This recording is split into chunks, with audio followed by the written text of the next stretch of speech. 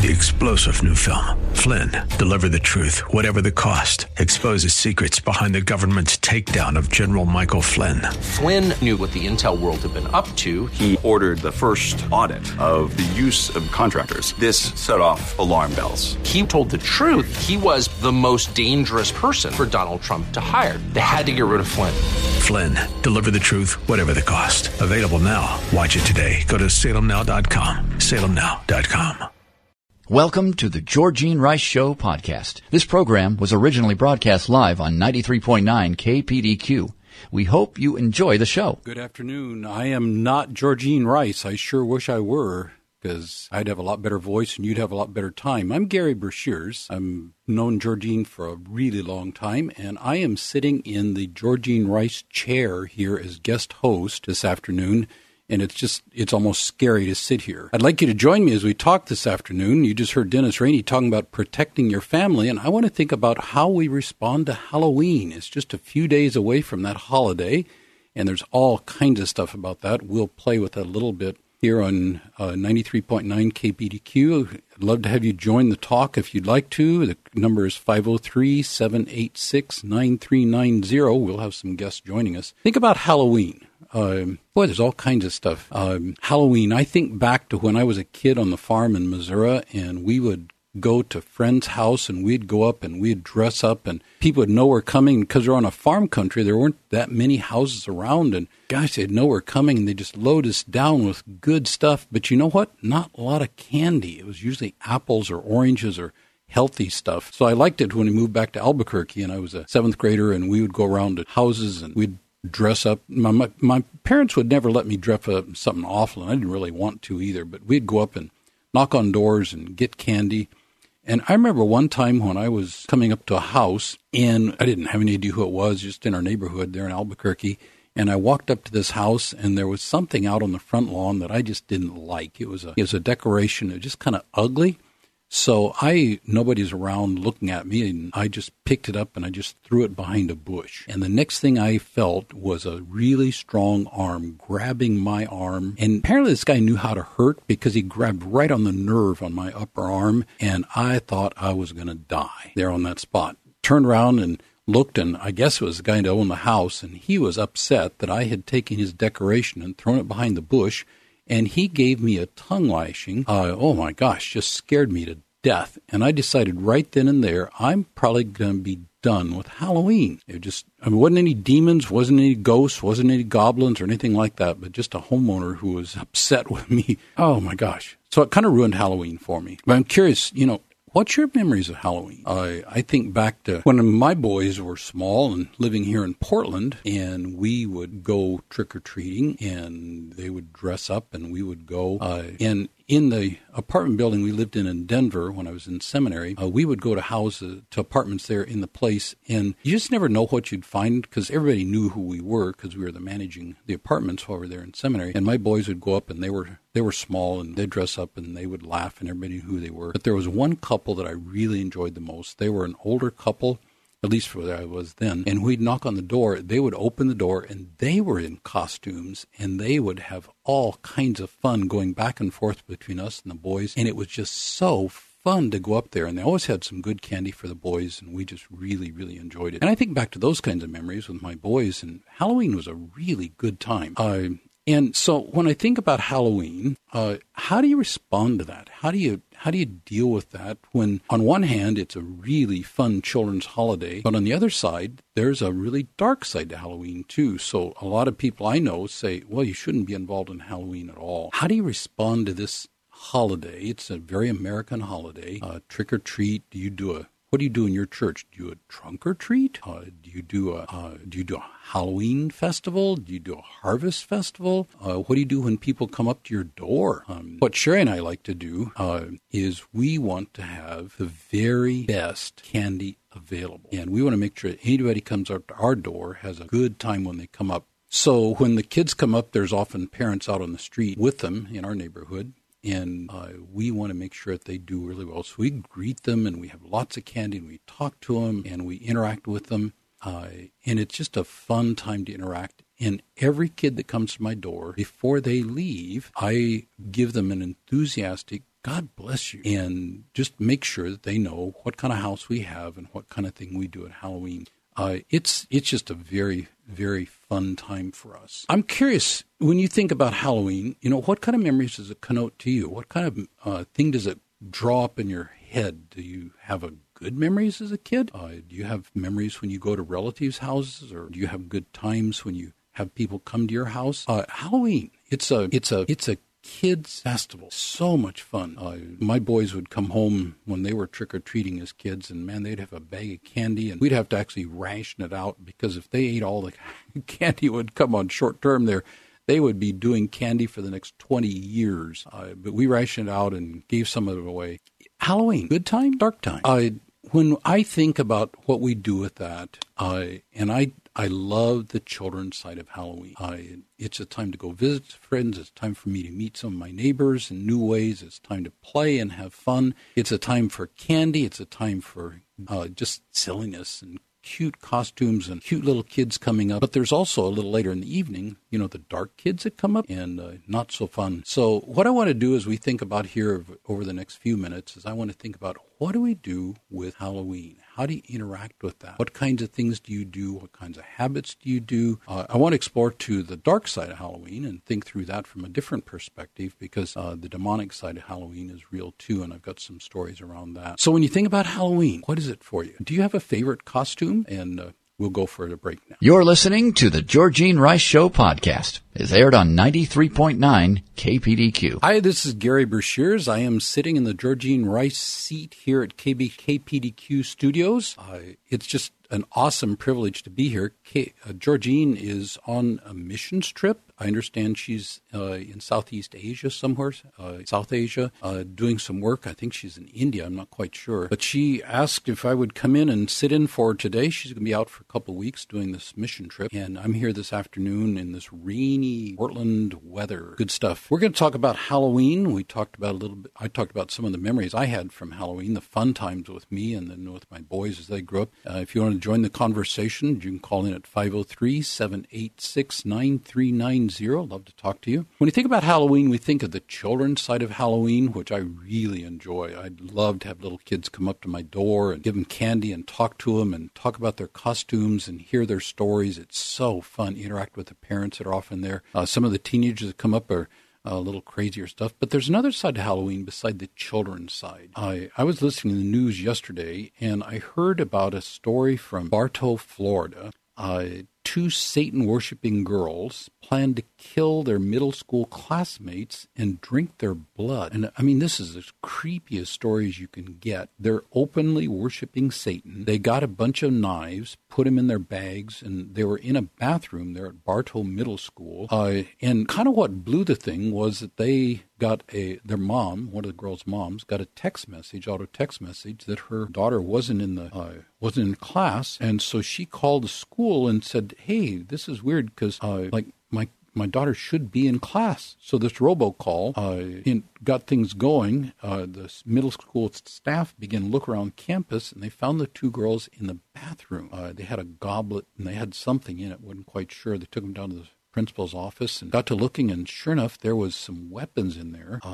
And some wicked knives, and they admitted they were planning to kill students as they came into the bathroom. They were thinking particularly that they wanted to find younger girls that they could overpower easily and kill them there in the bathroom. And then they were apparently planning to kill themselves at the end time, and they were text messaging and writing notes back and forth there in the bathroom. And I listened to the story, and everything on my skin begins to crawl. What in the world? I mean, here's some kids. Now, are they serious Satan worshipers as middle school kids? It's hard to know. They told the police they were Satan worshipers. They said they planned to, it's gory stuff. They were going to drink the blood out of the goblet and eat the kids' flesh and body parts and then kill themselves, all in a middle school bathroom in Bartow, Florida. And you think, oh my gosh, what is going on with this? That has got to be about as creepy as anything you'd ever want to hear. But it happened. This is not something that was,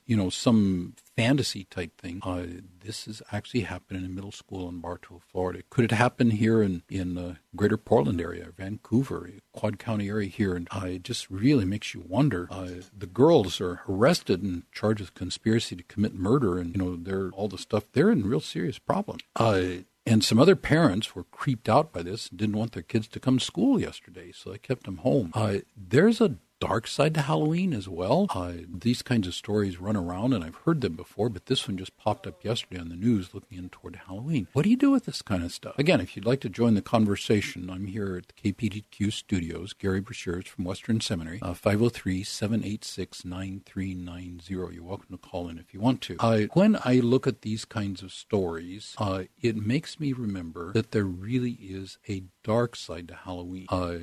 Western Seminary, where I spend a lot of my time, I've been there for a long time. When I look at houses in the neighborhood there on Mount Tabor, the thing that just really strikes me as strange is why in the world would nice people, good family values, nice homes there on Mount Tabor, put up things on their porch and in their front row yard that are so grisly. I just drove by one yesterday as I was coming back from lunch with a student, and here in the front yard of a nice home there on Mount Tabor was a graveyard set up with all kinds of grisly stuff, and the gravestones actually had names of people on them. And the thing that struck me is some of these had kind of a light tone to them. They were just people that obviously this person disagreed with, but to put their name on a gravestone? What in the world is that about? There's another home not far from the seminary that I drove by, and there on the front of the place is a body hanging, and I'm thinking, what in the world is going on with this? A body hanging on the front porch of a nice home? That is just creepy, like crazy. And I look at this and I'm thinking, do we really want to do that? Just crazy stuff. I don't know what to do with that. So I've got a call here on line one. Dwight Williams, I think is what this is. I'm going to put you here on. Bring in. Hey, Dwight. Hey. Welcome to KBKDU. Thank you. Is this James? This is Gary Brashears. James is a producer. He's on the other side of the glass from me here. So I punched you, and you're on the air. Oh, well, I'm sorry, Gary. I wanted to talk to James. Okay. Well, I'm not sure how to let James know that, but I will just, he can hear me. Okay. I will put you over to James. So, I've got David Thayton. David is one of my students. He's going to be joining me here for the rest of this hour. And David he's a very, very good guy. Welcome to the KPDQ talk show, David. Hey, Gary. Thanks so much. It's good to be with you. Yeah, so you're down from Salem, and just tell people just a little bit about who you are, and then we'll talk for a little bit before we go to break. Yeah. My name is David, and I've been a pastor here down in Salem for the last 5 years, kind of grew up in this area, and love calling Oregon home. Married to Kelsey for also about 5 years, and we love the city, and am finishing up at Western, so I'll be done actually this December. It's really crazy. Super. Yeah. Well, I've got another caller here I'm going to have join us right now. So here Great. We go on line 3. Welcome to KPDQ. I just cut David off. Okay, hey, my name is Rick, first-time caller, and I just so happened to get in my car when I had heard the conversation about Halloween.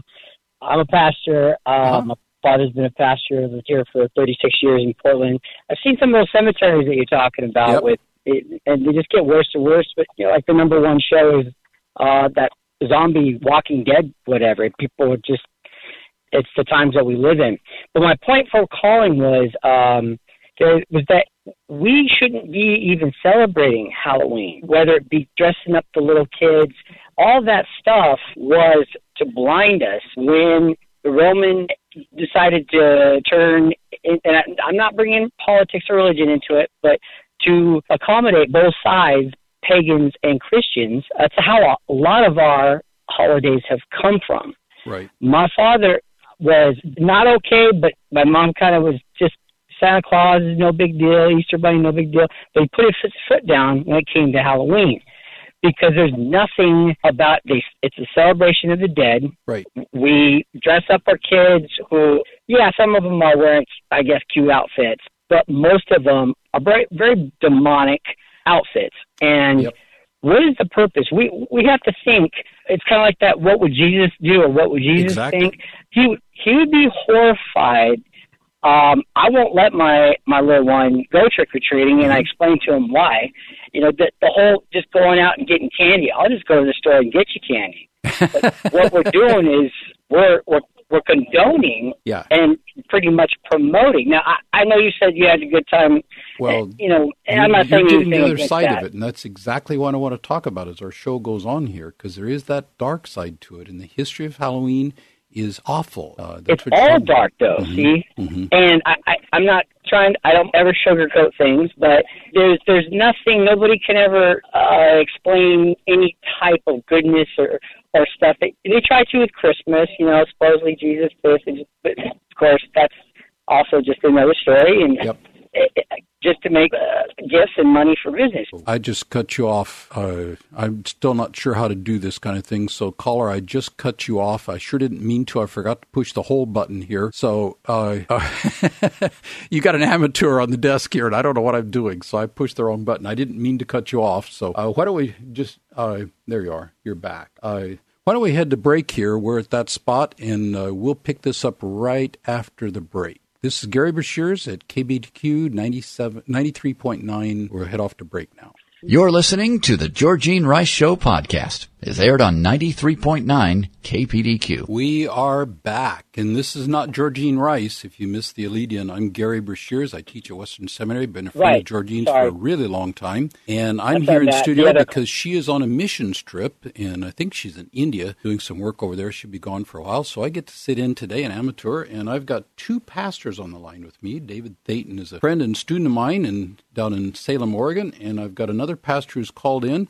and we're talking about Halloween. And is this a good thing or is this a bad thing? Because we talked about the kids side of it and the fun side early in the show, but there's also a dark side. And Pastor, you're talking a little bit about the dark side. Say a little bit more, and let's have a conversation in this segment of the show about that side of the show. Sure, absolutely. And 10 seconds of the Santa Claus, I just wanted to put out that my son, when he was little, shook my world when he asked me if God was friends with Santa Claus, and we lie to our children and tell them that he's making a list, he's checking it twice, he's going to find out who's naughty or nice, and that he's watching you.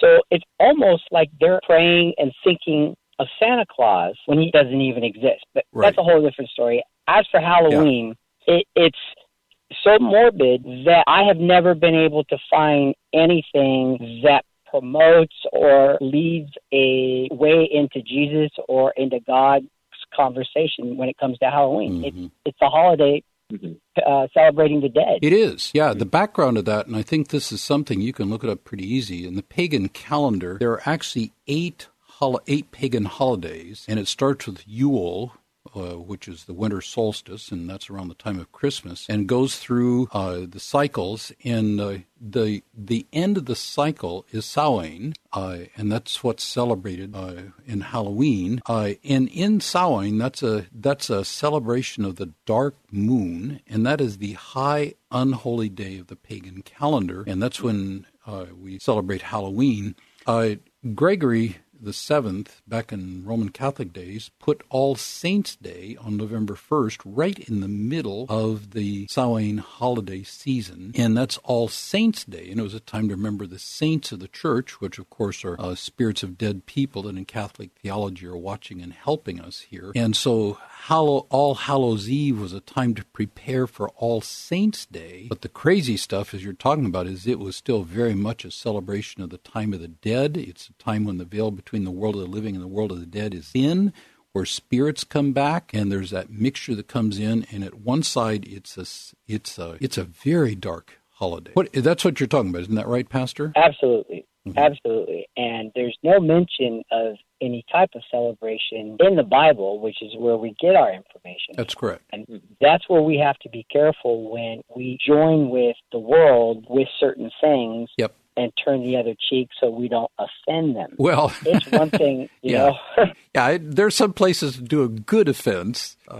That's where every kid that comes to my door gets a hearty and then truthfully, God bless you. And I want to invade the darkness with God. Do you entertain kids that come up to your door? Absolutely not. Oh, you never. Okay. You can't. That's a part of condoning and promoting and accepting the situation as it is. Uh-huh. The lights go off. They don't come up to the door. I'm not going to open the door and preach to people, but I'm also not going to accept and contribute to something that while the children are doing that, their teenage brothers and sisters and parents are off doing wicked things. The older that they are, the more wicked, of course. And if we were to stop this and nip it in the bud, it wouldn't be entertaining to go watch Freddy Krueger or scary movies. Yeah. I thought that was when I was a kid. Oh, well, let's get a scare. But the scare wasn't it. Yep. That's Satan has so good at delusion. That's his masterpiece, is Yep. delusion. Yep. So, Of course, what happens at Halloween, when you talk about Freddy Krueger and Halloween movies and that sort of thing, and girls in middle school bathrooms getting ready to kill other girls, that's not exactly a deception. That's an in-your-face kind of thing. David, what do you guys do at your church? Do you have a harvest festival, or what do you do down at your church? Yeah. go ahead. Sorry. Oh, no worries. Yeah, we got a pretty conversation going on here. If others want to call in and join the conversation, we're at 503-786-9390. We'll try to get you on. Yes. Awesome. Yeah, we've done kind of a number of different things, mostly Harvest Fest in the past, and then Trunk or Treat also more recently. And the What is Trunk or Treat? I've never heard of that. Yes.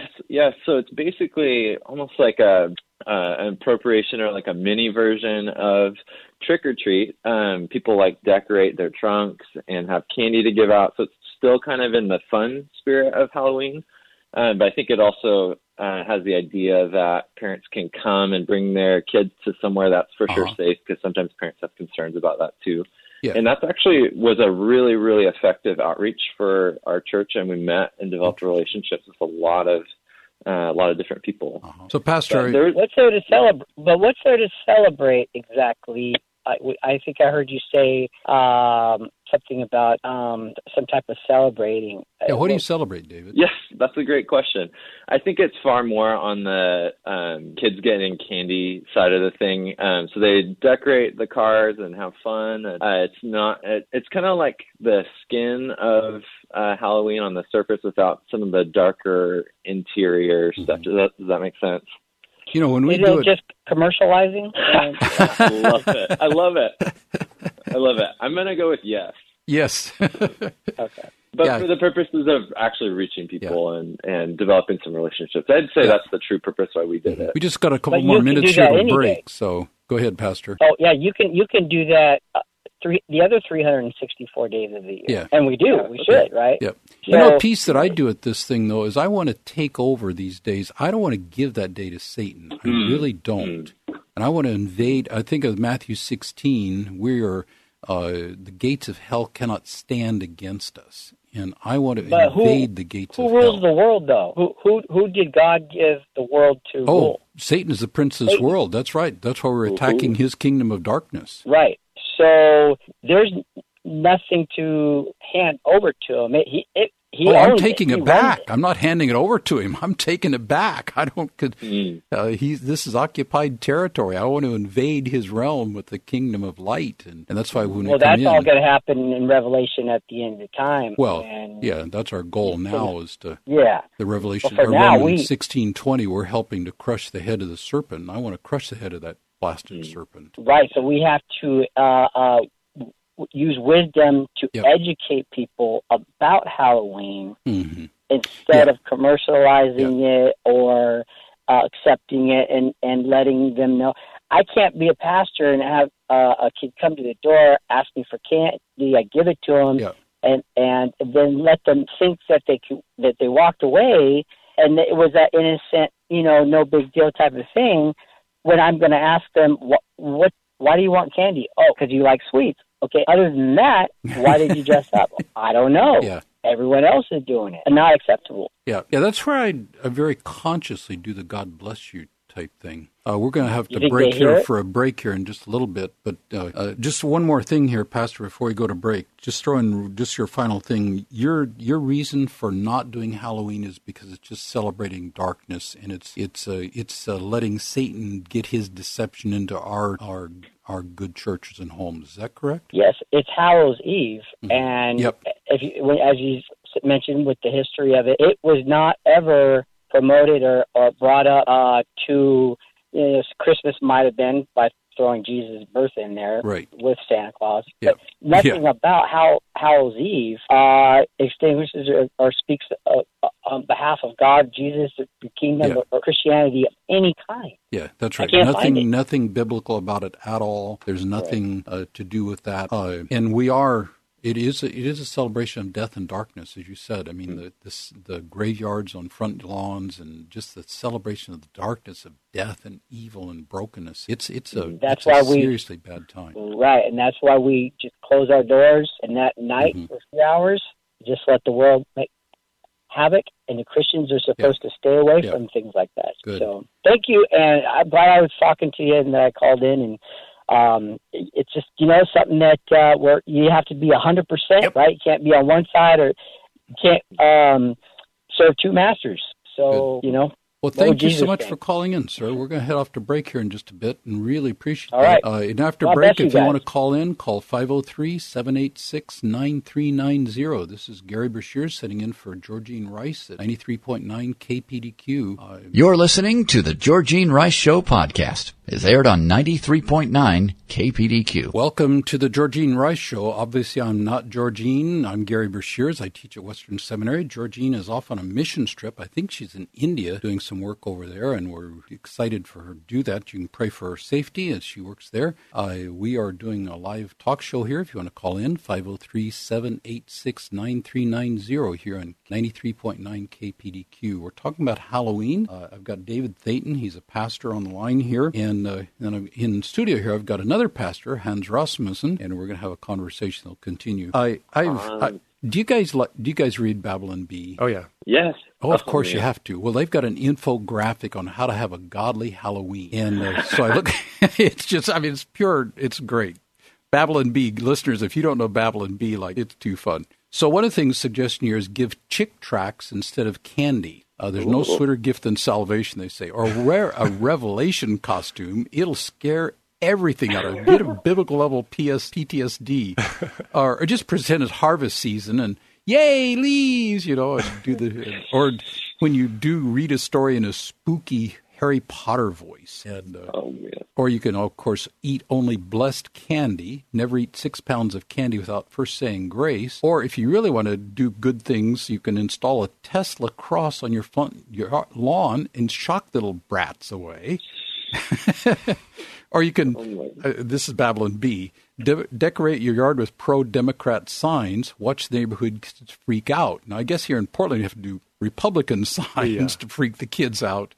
Or you can do what many do, spend the next 24 hours watching VeggieTales in a locked basement. It'll all be over soon. They are good at satire. No, it is just pure satire. David, now when you do your church, you said you're doing harvest vessels and trunk or treat. Tell us what you do to just reach out. And then, Hans, I'm going to ask you the same question. Yeah. I think it's really mainly about developing relationships and getting to know people. I really liked what you said earlier about not allowing the enemy to own this day, but actually to be proactive in doing something to kind of change the tone and demeanor of the day. And so, it had been pretty successful. It's been pretty successful in the past on getting people together and meeting lots of new people. And a lot of times, people come back the very next Sunday and worship for the first time. How do you get Jesus into it? Because Halloween, as I said in the previous segment of the show, it's a worship of Samhain. It's a really, really, really dark. It's a high, unholy day of the pagan calendar. How do you get Jesus into it? That's an amazing question. Yeah. My thought and perspective is with a lot of people, at least the ones that we're reaching into, it's more of we're starting from a cultural baseline. So they're not necessarily super into the spiritual dark reality. It's more a little bit the casual American version of Halloween, which I do think is going away. I see a lot of people getting more and more into the spiritual reality. Yeah. And I think we see that in movies. I think last year, 2017, was the highest grossing year for horror movies in general. Oh, man. And we're already on track in 2018 to beat that number. So really the fascination is growing. But yeah, I think we're starting from a cultural baseline that's a little bit more neutral, at least with a lot of people that we're interacting with. And so it's really just bringing Jesus into the conversation at all. And doing it actively. Yeah.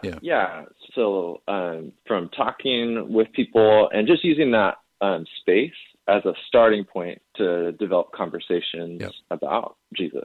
You know, the fun thing, I'm at Grace Community Church out in Gresham, and we work very actively with a school near our building, have great relation with them. And the fun thing is the people at the school came and asked us at Grace if we would do a trunk or treat party at our building. And I thought, that's really interesting. When the school wants us to do something that's wholesome and fun as an alternative to the dark stuff that happens out on the street. We're in an area that's got some of the highest poverty level and undocumented folk and such. So to offer a safe and wholesome alternative, we actually got asked by the school to do that. I thought that is really interesting because, we know who we are. We got a great relationship. What do you do, Hans? We actually don't do much at all. What we encourage our people to do is within their communities and their neighborhoods to get together. Community groups will get together. My family will gather with a couple of different families. And we just do some games in our own home and give candy to the kids from all the families. And then we're also available when people knock on the door to do exactly what you're doing, to just love them, to say God bless them as they leave. And then that strikes up relationships with people because a lot of times people trick or treat in their own neighborhood. Yes. And so that develops that relationship. So down the road, after they know that you're a family that's Christian, you can have those conversations. I always try to strike up a conversation with parents that are out on the street when the kids come up. And, of course, I always want to play with the kids. And I, like our earlier caller did, it gets later in the evening and the teen kids come out, and they can be pretty dark. Yeah. My light goes off at that point. Yeah, me too. Maybe they're the ones I should be giving chick tracts to. I don't know. Or pre-blessed candy. I want to know. Or pre-blessed candy. There you go, David. Yeah, good idea. Yeah, absolutely. Yeah. It's when I think about how to do that, again, we're Samhain, which is the high unholy day of the pagan calendar. It's what's celebrated on this night. And what I want to do is invade the gates of hell with the kingdom of light. And so and it's a question that I think people have to ask. Do I want to back out of here because it is a dark place? Do I want to energize? Do I want to commercialize something as a celebration of death? And I see the reasons for that. I've got friends that want nothing to do with it. And our earlier caller did too. But I'm on the other side of things. I want to bring Jesus into that place and do it actively and positively. And so we're not having anything at our church this year. It just because of some changes and such that are happening, we're just pretty overwhelmed. Our children's pastor is stepping out to join her husband in a missions thing, so we don't have the staff to do it this year, so we had to back out of that. But in our home, we've already bought the candy. We've got the best candy in the block, and we're going to entertain the kids, and they're all going to get a positive conversation, and they're all going to get some really good candy, and they're all going to get a God bless you as they leave. I've never had anybody take offense at that, ever. Also as a parent, I've found that it's a really great opportunity to train my children. Oh, really? How do you do that, Hans? Well, because I've got kids 8 years old and younger, and so when they help me hand out candy, and some of those teenagers who are in the blood and guts uniforms come to the door, they ask me questions. And so we can start to have that discussion about what it is to be a missionary in the midst of a different culture. What a good idea. And so that's been really fun. So you still help them understand the dark side of it, but you help them understand the missionary side of it as well. And there is an educational piece that I do for sure in our church, is to help them see the dark side of Halloween, because there is a gory and awful side to it as well. Mm-hmm. But I like your idea of training your kids. We just got a minute here before we have to go to break. Do you have conversation with the dark kids that come up to your door? Do you try to ask them? Sometimes, yeah. I've asked a couple of them, what's your costume, and why is it important to you? Yeah. And sometimes they're goofy and they move on, and sometimes they tell me, and I can have a quick 5-second conversation with them. Yeah, that's what I try. I ask them about their costume, and and I do it with a smile. Mm-hmm. I don't do it as a confrontive thing. And I've had some very interesting conversations because kids want to talk about their stuff, and I'll ask them, well, why death? Yeah. And it's just interesting kind of stuff. David, we got about 30 seconds left for a break. What do you want to say here? I think, man, if there's a way for us to thoughtfully participate in this, I think we've covered some different ways to do it. Mm-hmm. As long as we acknowledge that the spiritual battle is real, I think it puts us in a really good place to think, how can we actively take ground for the kingdom of God? Mm-hmm. There is absolutely a spiritual battle. Romans 16:20 is one of my theme verses. We join with Christ in crushing the head of the serpent, and I want to do it at every opportunity I do. I want to do it very honestly with Jesus Christ and very positively, and call people to a better, more wholesome kind of way. Mm-hmm. And I think it's a great way to do things. Mm-hmm. I want to invade the gates of hell with the kingdom of light and the forgiveness that comes in Jesus Christ. It's a good way to go. Yeah. We're going to take a break here in just a minute, and after we come back, if you want to join in, we'll be talking about what do you do with church abuse? What do you do when people are members in your church are abused? What do you do if the abuse happens in a church? And how do you respond to that kind of stuff? Get Hans Rasmussen here in studio. If you want to join that conversation, 503-786-9390. We'll go to break now and be back in a few minutes. You're listening to the Georgene Rice Show podcast. It's aired on 93.9 KPDQ. Well, I am not Georgene Rice. I'm Gary Brashears. I teach theology at Western Seminary. Georgene is a longtime friend, and she's on a missions trip. I think she's in India and just doing some really good work for Jesus over there, and I'm really excited to hear the reports when she gets back and what she can say there. So I'm in studio here with Hans Rasmussen, and David Thayton is also here by telephone. And if you want to join the conversation, it's 503-786-9390. We want to use this hour to talk about what happens when you discover abuse in the church, because that's one of those things that the three of us in here are all pastors at one level or another. And Hans, tell them who you are. Yeah, my name's Hans Rasmussen. I'm from Salem. About 7 years ago, my wife and I planted a church down there, and my wife and I have been married for coming up on 16 years. Or 17 years. And, get it straight. Yeah, got to get it straight. She's probably listening. We've got 3 wonderful kids, and our church is growing and booming. And I'm also a student at Western. Just finished up most of my MDiv classes, and I'm finishing up my Master of Arts in Counseling as well. So have a little bit of experience in some of what we're talking about today. So you're doing internship and that sort of thing along with pastoring it. That's correct, yeah. David, tell them who you are. Yeah, my name is David Thayton, and I also am down from Salem. Hans is a good buddy. Yeah, Salem. And I've been a pastor down here at a church for the last 5 years. Actually, just recently moved off staff, and I'm kind of waiting for the next assignment. I've been married to Kels for 5 years. So you got like more than triple on me, Hans. That's amazing. Well done. I got a lot more. Sherry and I just celebrated 50, so you kids. Oh, my goodness. We got a long way to go, David. Oh, my goodness. Yeah. You got me at a power. You got 10 times the experience. Okay? Yeah. Well, Hans, talk a little bit. I mean, you're kind of the pro here, and I've got a lot of experience with this, and David's got a little new experience because you're working with the student side of things more so, but moving into full pastoral. What do you do when somebody reveals that they are currently in an abuse situation or bring abuse in? What's your first steps as a pastor? Well, I don't know that you can ever say that you're a pro with abuse. That's true. I stand corrected. Yeah, right. It's a tough one. I think it definitely has to do with the context and the situation. The first thing I always try to do is I just try to listen. I try to listen to the story. I try to listen to the situation. But one of the most important things is figuring out safety concerns. And so, safety. So tell us a little bit more about what that is. Well, if someone calls me or I find out that they're in an abusive relationship, the first question I ask is, what's the situation as far as safety? Are they in a position where they could get out of the house if they need to? Do they have a safety plan? Do they have people they can go to? If it's someone that's reporting that maybe their child is being abused by a step-parent or something, the first question is what's the connection they have? Are they with them now? And we just deal with that safety so that we can get that removed so we can start talking about a long-term game plan and how we're going to help them through all the various trauma that comes with it. And everything else. Safety, number one important kind of thing. Now, as a pastors, of course, we're mandated reporters. Mm-hmm. We have to bring Children's Protective Services into the process if there's abuse currently going on with a minor or like a senior citizen, a helpless person. Mm-hmm. But now because our listeners here are mostly not pastors. Yeah. How do you involve them in the process? Well, I try to figure out where they're at, what they're feeling, if they're feeling the need to be removed from a situation. Okay. But then I also try to help them kind of calm down. I think when we deal with abuse, a lot of times people are They think of worst case scenarios. Yep. And so a lot of what I'll talk with people and walk them through is, what is it actually going on? Is there the potential for it to happen again? What's happened in the past?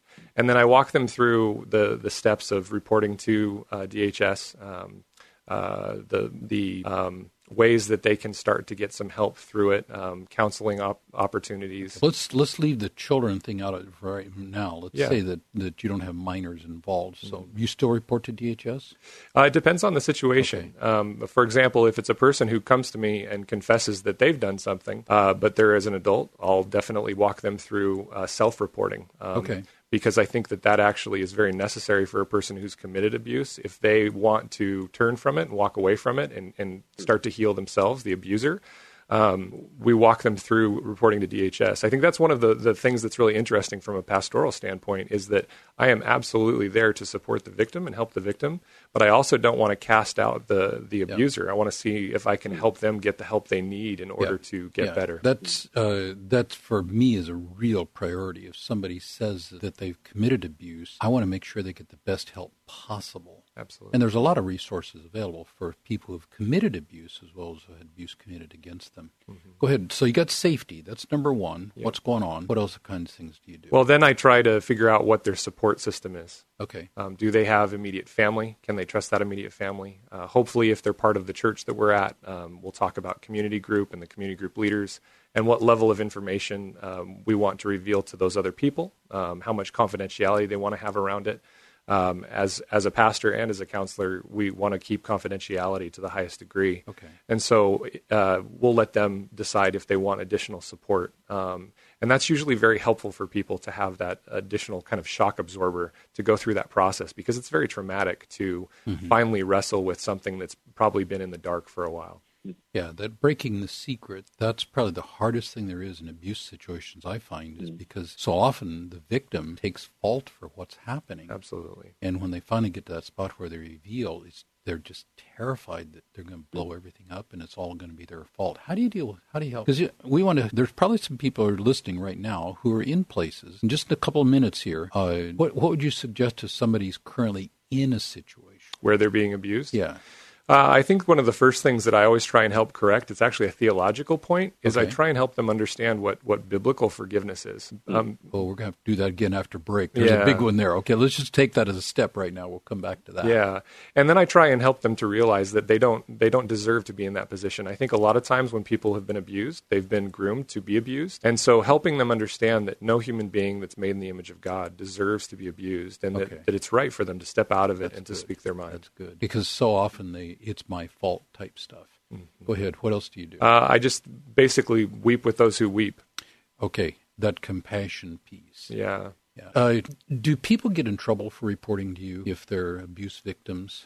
I think that sometimes we have to be really careful about that, because if the abuser is one who might act out, that's part of what I think through. A couple of situations I've had to deal with, I'll have the spouse go and confront the abuser, but I'll have them do it with assistance. In some other cases, myself and maybe some of our leaders will go and approach the abuser. So we're back to the safety thing again. Yeah, we always got to consider that. That's just so important, is we want to be very, very sure that people who are being hurt, that we help them find safety in what's going on and those kinds of things. We're going to have to take a break here and got to pay for the station here. So this is Gary Bashir. I'm sitting for Georgene Rice here at 93.9 KPDQ with Hans Rasmussen. We'll be back in a few minutes. You're listening to the Georgene Rice Show podcast. It's aired on 93.9 KPDQ. Good afternoon on this wet Portland afternoon. This is not Georgene Rice, obviously. She's on a mission trip in India, I think. This is Gary Bashir. I teach at Western Seminary, and Georgene's a longtime friend, and she asked me to sit in her chair, which is, oh my gosh, talk about a scary thing to do. We're here in studio. I'm here with Hans Rasmussen, and David Thayton is on the line, as both pastors. And if you want to join the conversation, you can call in at 503-786-9390 here at 93.9 KPDQ. Hans, you mentioned forgiveness. That's hard stuff. Absolutely. If you've been abused and you're forgiven, guide us a little bit on that. Well, I think in our culture, especially in the church subculture, we have a tendency to say forgive and forget. Mm-hmm. And so when someone who's been really badly abused is told that, they start to have a weight that they carry, they're actually the bad person, so to speak, because they have to forgive. And it's really hard to forgive someone who's abused you. Especially if you've got to forgive and forget. Absolutely. Because you can't forget. Right. Our brain is built in such a way that we hold on to those traumatic memories. Mm-hmm. And so really there's two types of forgiveness. There's the psychological forgiveness, which is being able to move on. And then there's biblical forgiveness, which is dealing with the sin. How is it dealt with? What kind of restitution is there? And so helping people understand that biblical forgiveness is not necessary unless the person repents. And in the case where someone who's an abuser comes and repents and walks through, there can be huge healing there. But in many cases, if the abuse is too bad, there may never be reconciliation. That's correct. Yeah. And so helping that abuse victim understand that they can let the abuser be the one that bears that burden. And while they can move on with their life, they don't need to forgive in the biblical sense. And they can hand it over to the Lord so that the Lord can deal with that person. Yeah. David, what do you think when you hear that? Yeah, I want to ask a question. Maybe if we could draw a distinction between forgiveness as the release of the debt, or and a restoration, or you kind of use the language of reconciliation or restored trust or relationship. Kind of what we think of everything back to the way it was. I don't think that's the goal at all. Well, it's the goal. It's just Yeah. The two steps there that we're all talking about here. Forgiveness is in the biblical sense of forgive. It just means let go. So the disciples, when Jesus comes along and says, "Follow me, and I'll make you fishers of men," they forgive their nets. They leave them behind. And there's a sense in which when somebody gives me pain, forgiveness means I give up my right to give that pain back to them. Absolutely. And under justice, I have that right. Forgiveness means that I don't exercise that right, which means I get to keep the pain and absorb it, which is hard to do. But the restoration, I think you said it really well. It depends on the repentance that other person does, the abuser, the one who hurt me. Do they really take responsibility for what they did? But we as believers in Jesus Christ are, to the extent we can, initiating that restoration process. How do you do that? You got any great secret, Hans? Initiating the restoration process? Well, I think the abuser obviously has to be willing. Right. But for the person who's been abused, I think part of it is walking through the reality, seeing the reality of the abuse. The abuse victims I've worked with, which again isn't a massive amount, I'm definitely not a pro, but the number that I've worked with, in almost every case, in order for their mind to make sense of the abuse that was so horrific, they have to put kind of the onus on someone. And so they end up putting it on themselves as something wrong with themselves. Yeah. I wasn't nice enough, so he hit me, or I didn't do it right, so so it's my fault. And of course, we're kind of wired to do it that way. Absolutely. It's how your brain makes sense of it. And so helping them walk through the reality and in a sense, seeing a spade for being a spade, and helping them understand that this was not deserved and this was not anything that anyone deserves. You're not a special case of being worthless or invaluable or valueless. And so helping them understand that, then they can start to release that debt, as you're talking about and as David's talking about, which is a very important thing because you want them to be able to move on. The piece I'm hearing you saying, just let me see if I'm hearing you right. You're saying that if somebody has been hurt, they need to name what happened and then sort out who's responsible for what. Because they may be partially responsible in some cases. Other cases are not responsible at all. But trying to sort out really what happened, get the fact down in a safe environment, of course. Absolutely. To say what did happen and then try to sort out where the responsibilities are. Is that what you're saying? Absolutely. One of the things that I've found, and this is not empirical by any stretch, but just anecdotally, one of the things I've found is a person who very quickly lets the word abuse roll off their tongue as an accusation. Very rarely are those cases actually abuse. I mean, and people who will say a pastor is abusive or another person is abusive, and they do it no problem. I have not found those situations to be full-fledged abuse by the definition of the term. Usually with people who've been abused, it takes time because they're so ashamed of the abuse, of being abused and being, in a sense, valueless, that it takes a while for them to be able to call it abuse or rape or molestation. That is a great insight, Hans. As you say that rings really, really true. The person who's angry, I've been abused and something like that. I think back, actually, I think that's really true. What do you think, David? Get you in here too. Oh, absolutely. I've experienced that on multiple occasions. Hans, I'm curious, could you give like a more succinct and clear definition of abuse, like to help kind of parse out those different situations? Yeah, I mean, I won't give you the best academic definition, but the definition that I use when I'm talking with people is that someone who is in a position of power uses that power dynamic to get something from the other person where the relationship is not reciprocal. And the end result is that the person who they're getting it from feels ashamed because of whatever's occurred. And that usually kind of is an umbrella definition or description that helps people understand, oh, okay, I've actually been abused. And that can be a husband to a wife. That can be a pastor to a congregant. It can be a teacher to a student. You name it. Yeah. So the power thing, and what you're talking about there, abuse isn't just something stupid that you do. As you're using abuse is something where somebody's using their power in order to extract something from somebody else in a stealing or hurtful or painful kind of way for the pleasure of the person who's doing the abuse. Is that absolutely okay? I'm just trying to. This is a teacher side of me. Make sure I heard you right. Absolutely, yeah. I think you nailed it. So when people have been abused, what kinds of things can we do as pastors or friends to help them break the secret?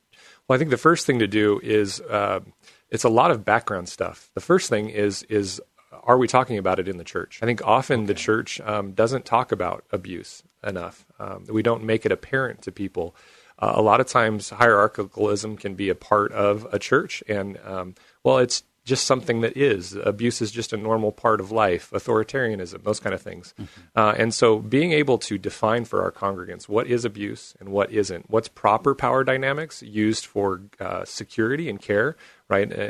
As a father, I have a power dynamic in a sense with my children to protect them. Right. But if I misuse that, then it becomes abuse. And so the first thing is just defining it for people. Okay. And you're doing this in teaching in a church situation or a family situation you're talking Absolutely. About. There's so many stories in the Bible that you can use to discuss this topic. I'm going to be doing a David and Bathsheba thing here soon. Boy, talk about abuse. Absolutely. Mm-hmm. What other kinds of things are helpful? I think the structure of a church is also really helpful. If a church is built up in a way where people are called into community and called into relationship, it's really hard for abusive, let's say marriages, for example, or child abuse, to sit out in the open without getting exposed when you have people around them. And so I think a lot of times abusers want to hide, and sometimes the way they hide is they go to a church and pretend that they're a very moral person while abusing their family at home. And so having that relationship where people are known really starts to call out some of that abuse. And it helps people understand, wait a minute, I'm hanging out with people and they don't operate in the same way. Right. And so maybe a wife who's been abused but doesn't know it, when she sees other families operating in a functional way, she might start to say, ooh, this isn't good. Yeah, my family's real different. That's a good point. So just modeling really good, healthy families is an excellent way to help people see when it's not right. Absolutely. Yeah. We just got a minute or so. David, what do you want to throw in before we head off to break here? Yeah, all this conversation is making me think of, I think it's Philippians 2, where it talks about how Jesus used his authority. He didn't count equality with God something to be grasped, but he made himself nothing, made himself a servant, seeking our interests even over his. And as a counter to abuse, man, what a powerful message if we can really grab a hold of it. I wonder how that could change our cultures. That's a good idea. How leaders use their power. First, recognizing they have power, but then how do we use that power? Do we use it to get privilege and such for ourselves? Do you use it to dominate other people? Do you use it to direct other people? Do you use it to serve other people and help other people? Those kinds of, by modeling power well, that's a helpful kind of thing too. Amen. Yeah, that whole context where people are seeing healthy church dynamics, healthy power dynamics, leadership dynamics, family dynamics, that's a great context. Boy, well, this is the Georgene Rice Show, KPDQ 93.9. I'm Gary Brashears, sitting in for her. She's on a missions trip in India. We're going to head off to break here, and then we'll come back and talk further. You're listening to the Georgene Rice Show podcast. It's aired on 93.9 KPDQ. Chair here in the KPDQ studios, and I mean, it's an amazing responsibility, but we're having a lot of fun with it. If you want to join the show, we're going to talk about abuse and what happens. How do you recognize if you're being abused? What do you do if you have a friend who's being abused? If you want to join in, you can call in at 503-786-9390. Hans, talk to us a little bit because you're a pastor and a counselor in training. What do you do if you think you may be being abused? What do you, all kinds of different things. Or if you have a friend who may be abused, what would be some steps to follow? Well, I think the first thing is to actually ask the question, do I have someone to reach out to? Isolation often is one of the reasons or one of the symptoms that we can see in abuse situations or relationships. And so if I'm isolated, that's a pretty good question to ask of maybe I need to start reaching out. There's many different avenues that you can reach out to just within the community, different hotlines you can call. But you can also, if you're a member of a church, reach out to someone in your church. Who would you reach out to in a church? I mean, how do you talk? Because if you're an abuse victim, you like you're talking about earlier, you've got this shame and you're not supposed to talk about it. Who would you reach out to? Absolutely. Well, you have to be wise about it. If you are being abused, let's say by your spouse, it might be a good idea to see if there's any counselors in your church. They'll be well versed in how to deal with abuse. And then talk to maybe one of the pastors on staff. Unfortunately, a lot of pastors don't have a ton of experience with abuse. And so you could at least just go to them and say, I'd really like you to keep this confidential. I really need some help. Are there any ways that you could assist me in this abusive relationship? Yes, sometimes the best pastor is not somebody who's a paid pastor. It's somebody who's really caring, maybe a home group leader or something that's got some compassion and you somebody you can trust, but you always do. David, you got some ideas on this? Yeah. I think we're really honing in on the key, which is support and finding out who the best person is, best relationship. I'm right on board. Another great option is if you have law enforcement in your church and they're a person that you can trust, they would be a great person to go to. We also have, because we're down in Salem, we have people that work for DHS, and all those people know confidentiality really well, and they're people that you can reach out to. Now, if I report to a police officer, aren't they going to arrest me and take me off to the Hooskow or something? Well, most of those police officers are very wise. Yes. And so obviously that's not the case. Yeah. But that's a perspective we have. Somebody can get arrested if I talk about stuff. Yeah, absolutely. The police and the federal agencies and state agencies, they have a lot to work with, and they've been through this a lot. And so you want people that are experienced in it. Yeah, counselor or pastoral help. If you want to join the conversation, 503-786-9390. Talk a little bit more about what you might do if you have a friend who you think might be in a place where they're being abused, say at home or at a workplace or something like that. Absolutely. A lot of times when it's spousal abuse, getting them out of the situation can actually make things a lot worse, not only for them, but also for anyone who's helping. Wait. Getting them out is worse? Yeah, because the abuser, they have such tight control on their environment that they will feel like they're out of control, and that will sometimes spiral them. And so the best thing to help them do is kind of behind the scenes, help them to build what's called a safety plan. And that safety plan has things like, how's the fastest way I can get out of the house? Where can I go? How can I contact the police? It's also dealing with things like putting together a really quick kit of clothing and hygiene products and whatever they might need to get out of the house quickly and safely. Potentially figuring out if there's a cell phone that they can use that won't be used by the abuser. All those things are really helpful. Good. I've got Jonah online here. I'm going to bring you into the conversation here. Good evening, Jonah. Good evening. Are you Davis or Jonah? I'm not sure how this thing works here. It is Jonah Davis. Okay, there you go. Welcome to KPDQ. Hi. Thank you so. Appreciate you all tackling such a tough subject. Yep.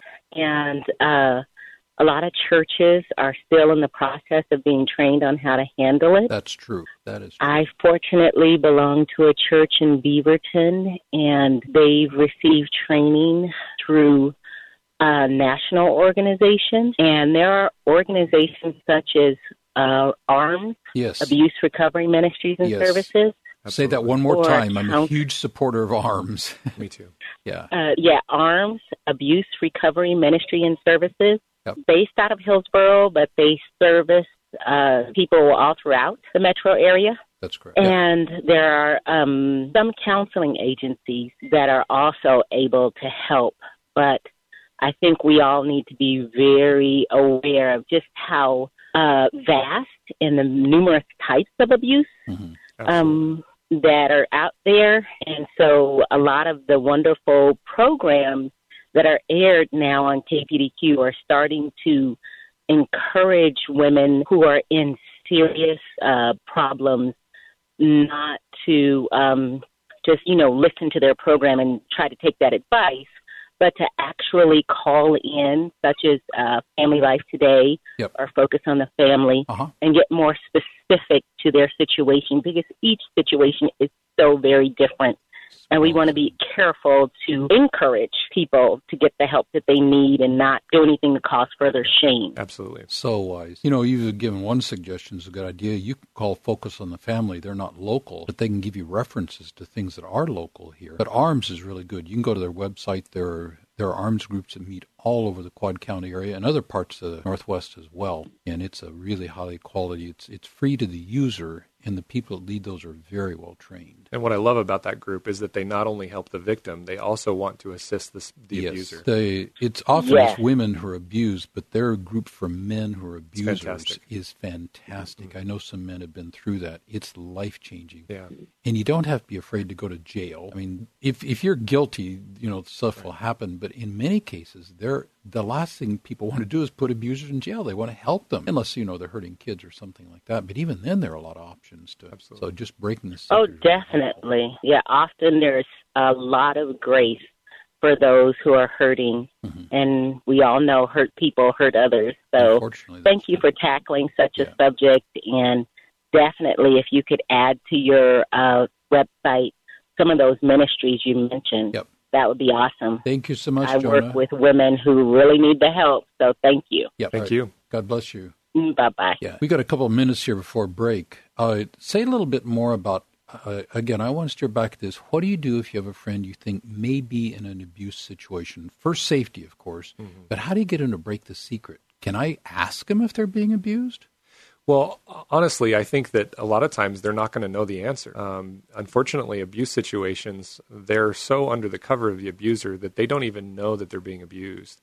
And so, again, that's where the background work of having relationships and even a church structure that might support them, those are the things that are going to bring out the abuse, and then it can be confronted, and it can be done in a very gracious and compassionate way.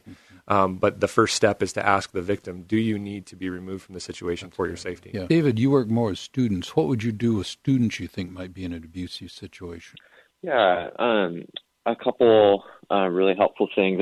My work is more with young adults, but a couple things that I think are really helpful are asking some of their trusted friends just to get a little bit wider perspective, and then also I'm a fan of asking directly and then just asking a lot of questions about what is going on, and just trying to create a safe environment. I think Hans, and you had a really good point that a lot of times people don't even really know whether abuse is happening or not. So just asking a lot of questions and creating a safe environment where people are free to share. Yeah, that's a place where their caller is saying put on the website information, but what we do at our church is we have easily available on the website and other places is who to go to for these kinds of things. So if you want a short-term mission trip, go to Bob. If you're in a space where you need help, Celebrate Recovery or Jerry Smith and things like that where people have what their next steps can be real helpful too. Just so I'm not trying to guess about some of those kind of things. And just talking about abuse and opening up the secret from the front, it's a really good thing to do. We're going to head off to a break here, and then we'll come to our last segment of the show. I'm Gary Brashears from Western Seminary at 93.9 KPDQ, sitting in for Georgene Rice. You're listening to the Georgene Rice Show podcast. It's aired on 93.9 KPDQ. Well, I am Gary Brashears from Western Seminary, sitting in the Georgene Rice chair here. I mean, oh my gosh, it's like sitting in a holy place here. Georgene and I have been friends for a long time. She's on a missions trip. I think she's in India right now. And in this segment of the show, we want to talk a little bit here about what happens if you're in a church and the abuse is actually coming from the church itself. I mean, that's I've been around a number of situations like this. Sometimes it's just egregious and vile and evil. Sometimes it's kind of under the table, unclear what's happening. If you want to join the conversation, 503-786-9390. Hans, talk to me. I think the first thing that I would recommend is I think that people who go to church need to look at the structure of their church. Is it a structure that might lead to abuse? Are there people... What does that mean? Well, I think a lot of times the structure of churches, we don't think about it that much. We think about maybe the worship or the teaching or the programs. But the reality is if there's leadership that isn't held accountable by the congregation, and there isn't a reciprocal relationship between the leaders humbly serving the congregants and the congregants, in a sense, holding the leadership accountable, then it's ripe for abuse. It's an environment that could lead to abuse. And so thinking about that when you're choosing a church is really important. One of the things I find is who can say no to the top leadership. And if realistically there's nobody who can say no to the top leadership, again, it's rife for abuse. Absolutely. David, what do you think here? Yeah, I think, another really key component is just listening to conversations. I've discovered situations that like bled out first in jokes or in little stories that were like seemed funny, and people kind of just tend to write them off. But oftentimes, following those trails, there's some cries for help, that are in some of those situations. Where there's smoke, there's fire. Where there's smoke, there's fire. Yeah. And I think when you can kind of tell a little bit about the culture of a church or a family, in the context of community, do we press into those and do we care about each other actively, or is it more kind of a status quo where we just allow things to be normal? We kind of all have a tendency to want things to be normal or average. And believe the best. But it takes a little bit more to press into relationship, and so you can kind of tell a lot about church culture by that. And I think we, as people in a church culture, should be actively caring for each other, actively looking out for each other. Yeah, are you encouraged to do that? So leadership structures, what else? So if there's verified abuse, if someone comes to anyone in the church and says, hey, I'm being abused, the church should deal with it immediately. They should want to hear the story. They should want to investigate. And what I find is that people who've truly been victimized, if they're protected, they want their story to be heard. They want people to know. They may not want to shout it from the rooftops, but they're thankful that it's been opened up. If you're in a church where you can't really trust anyone because it does seem like maybe that leader is protected, then think about going to the denominational leaders if you're part of a denomination. If you're not, if you're an independent church, then a great thing to do is to reach out to maybe a friend who's at another church that you trust and see if they're willing to maybe go and talk with their pastor, and the three of you can get together, and that pastor might be able to then go and intervene. I know that that's happened with me before, and I welcome the chance to bring reconciliation to the body of Christ if there's some division. Yeah, I've done that from my position at the seminary because I've been around a long time, and I've had people come to me and tell me what's happening in their church, and several times I've made them be a real help. And this abuse can come in a sexual area, it can come in a financial area. Yeah. Amazing how much abuse happens in the you need to give to because you're giving to Jesus type stuff. What are some other areas of abuse beside those two really obvious? Well, I think just a lot of times there's a great book called Let Us Pray. It's a P-R-E-Y. Yeah. And it basically discusses how oftentimes pastors are narcissists and don't even know it. It's a position that draws narcissism. And so a lot of times that power and abuse can come from just a position of holding a certain role in someone's life and being able to tell them what to do. And so it can seem very normal because the pastor's supposed to tell me how to live life, right? They read the Bible, they tell us what the Bible says. But if that starts straying into things other than biblical mandates and biblical commandments, then we start to see that there's some abuse going on. Yeah, when pastors start telling you how to invest your money, when they start telling you how to treat your kids, telling you whether your kids should get married or not, or telling you how you should buy or sell homes or something, you're beginning to press into areas that probably aren't good. And that isolation word again. Isolation. If that church says, we're the only ones you talk to, here is your reading list of approved literature. Yes. Don't read these people over here, but read this person. Then you start to wonder a little bit. Churches who are open and say, yeah, people can come in, people can talk to us. We're happy to discuss any allegations of abuse. Those are the churches that are healthy because they want to get to the root of the problem and actually solve the issue if there is one. Yeah, it's a good idea. Can you ask questions or only approved questions? Absolutely. Real winner for me. It's when you think of abuse, though, you think about that, and we come back, and let's say that you are being abused and you don't know anybody to go to. What would be some places that might be next steps if you're in a spot and you don't know anybody in your church you can go to? Well, I would suggest the same ones you've suggested. I think going to institutions, Christian institutions, such as Western Seminary, is a great example, mm-hmm. calling in to focus on the family. Some of the parachurch organizations that are around, in Salem, Young Life, for example, is very large.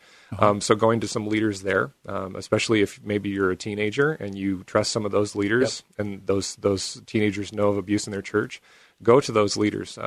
Usually when you trust someone outside of the group that's potentially causing the abuse, that's a good place to start. Mm-hmm. We've mentioned ARMS, Abuse mm-hmm. Recovery and Ministry Services. They're just a great place to go, very wise. And you don't have to be necessarily a domestic violence type situation to call. They've got good referral mm-hmm. sources, and they're just super trustworthy, mm-hmm. know how to do things. Can you just call the police? Absolutely. Yeah, you can call the police and let them know, and just ask for them to maybe do a little bit of an investigation. You can also call DHS. There's a reporting line online. You can go and look up their number, and especially if you're underage. But even if you're an adult and you just need help, just Google those kind of resources, yeah. and you're going to find them. There's a picture I think a lot of people have. Well, if I get in touch with the authorities, they're going to do something awful to my family or something. And that occasionally happens, but that's the exception, not the rule. Absolutely. If you're a student, you can go to your counselor at your school, can be a good place to go. Mm-hmm. But I think the church is a really good place to go. If you've got people who have some basic training, if you've got a Mending the Soul group or Celebrate Recovery mm-hmm. or ARMS or something like that in your church, mm-hmm. that can be really helpful. The thing is, break the secret. Ask. Absolutely. And say, this seems weird to me. I see my life is different than yours. Like, what's going on? And it's amazing how often just that simple question helps out. Or if you got a friend, ask them, like, what's going on with you anyway? Just talking about it. Break the secret. Because if it's healthy, it'll become clear. In a lot of places, we need growth. It's not some terrible abuse thing, but we just need somebody to give us some help. And if you're a person that's being abused that's listening, don't buy into the lie that telling the secret is going to cause more harm than keeping it. Reach out and talk to someone, because most people who are trained, they're going to want to help not only you, but the person who's abusing you. Right. Yeah. David, we just got a minute or so for a break here. What do you want to throw in?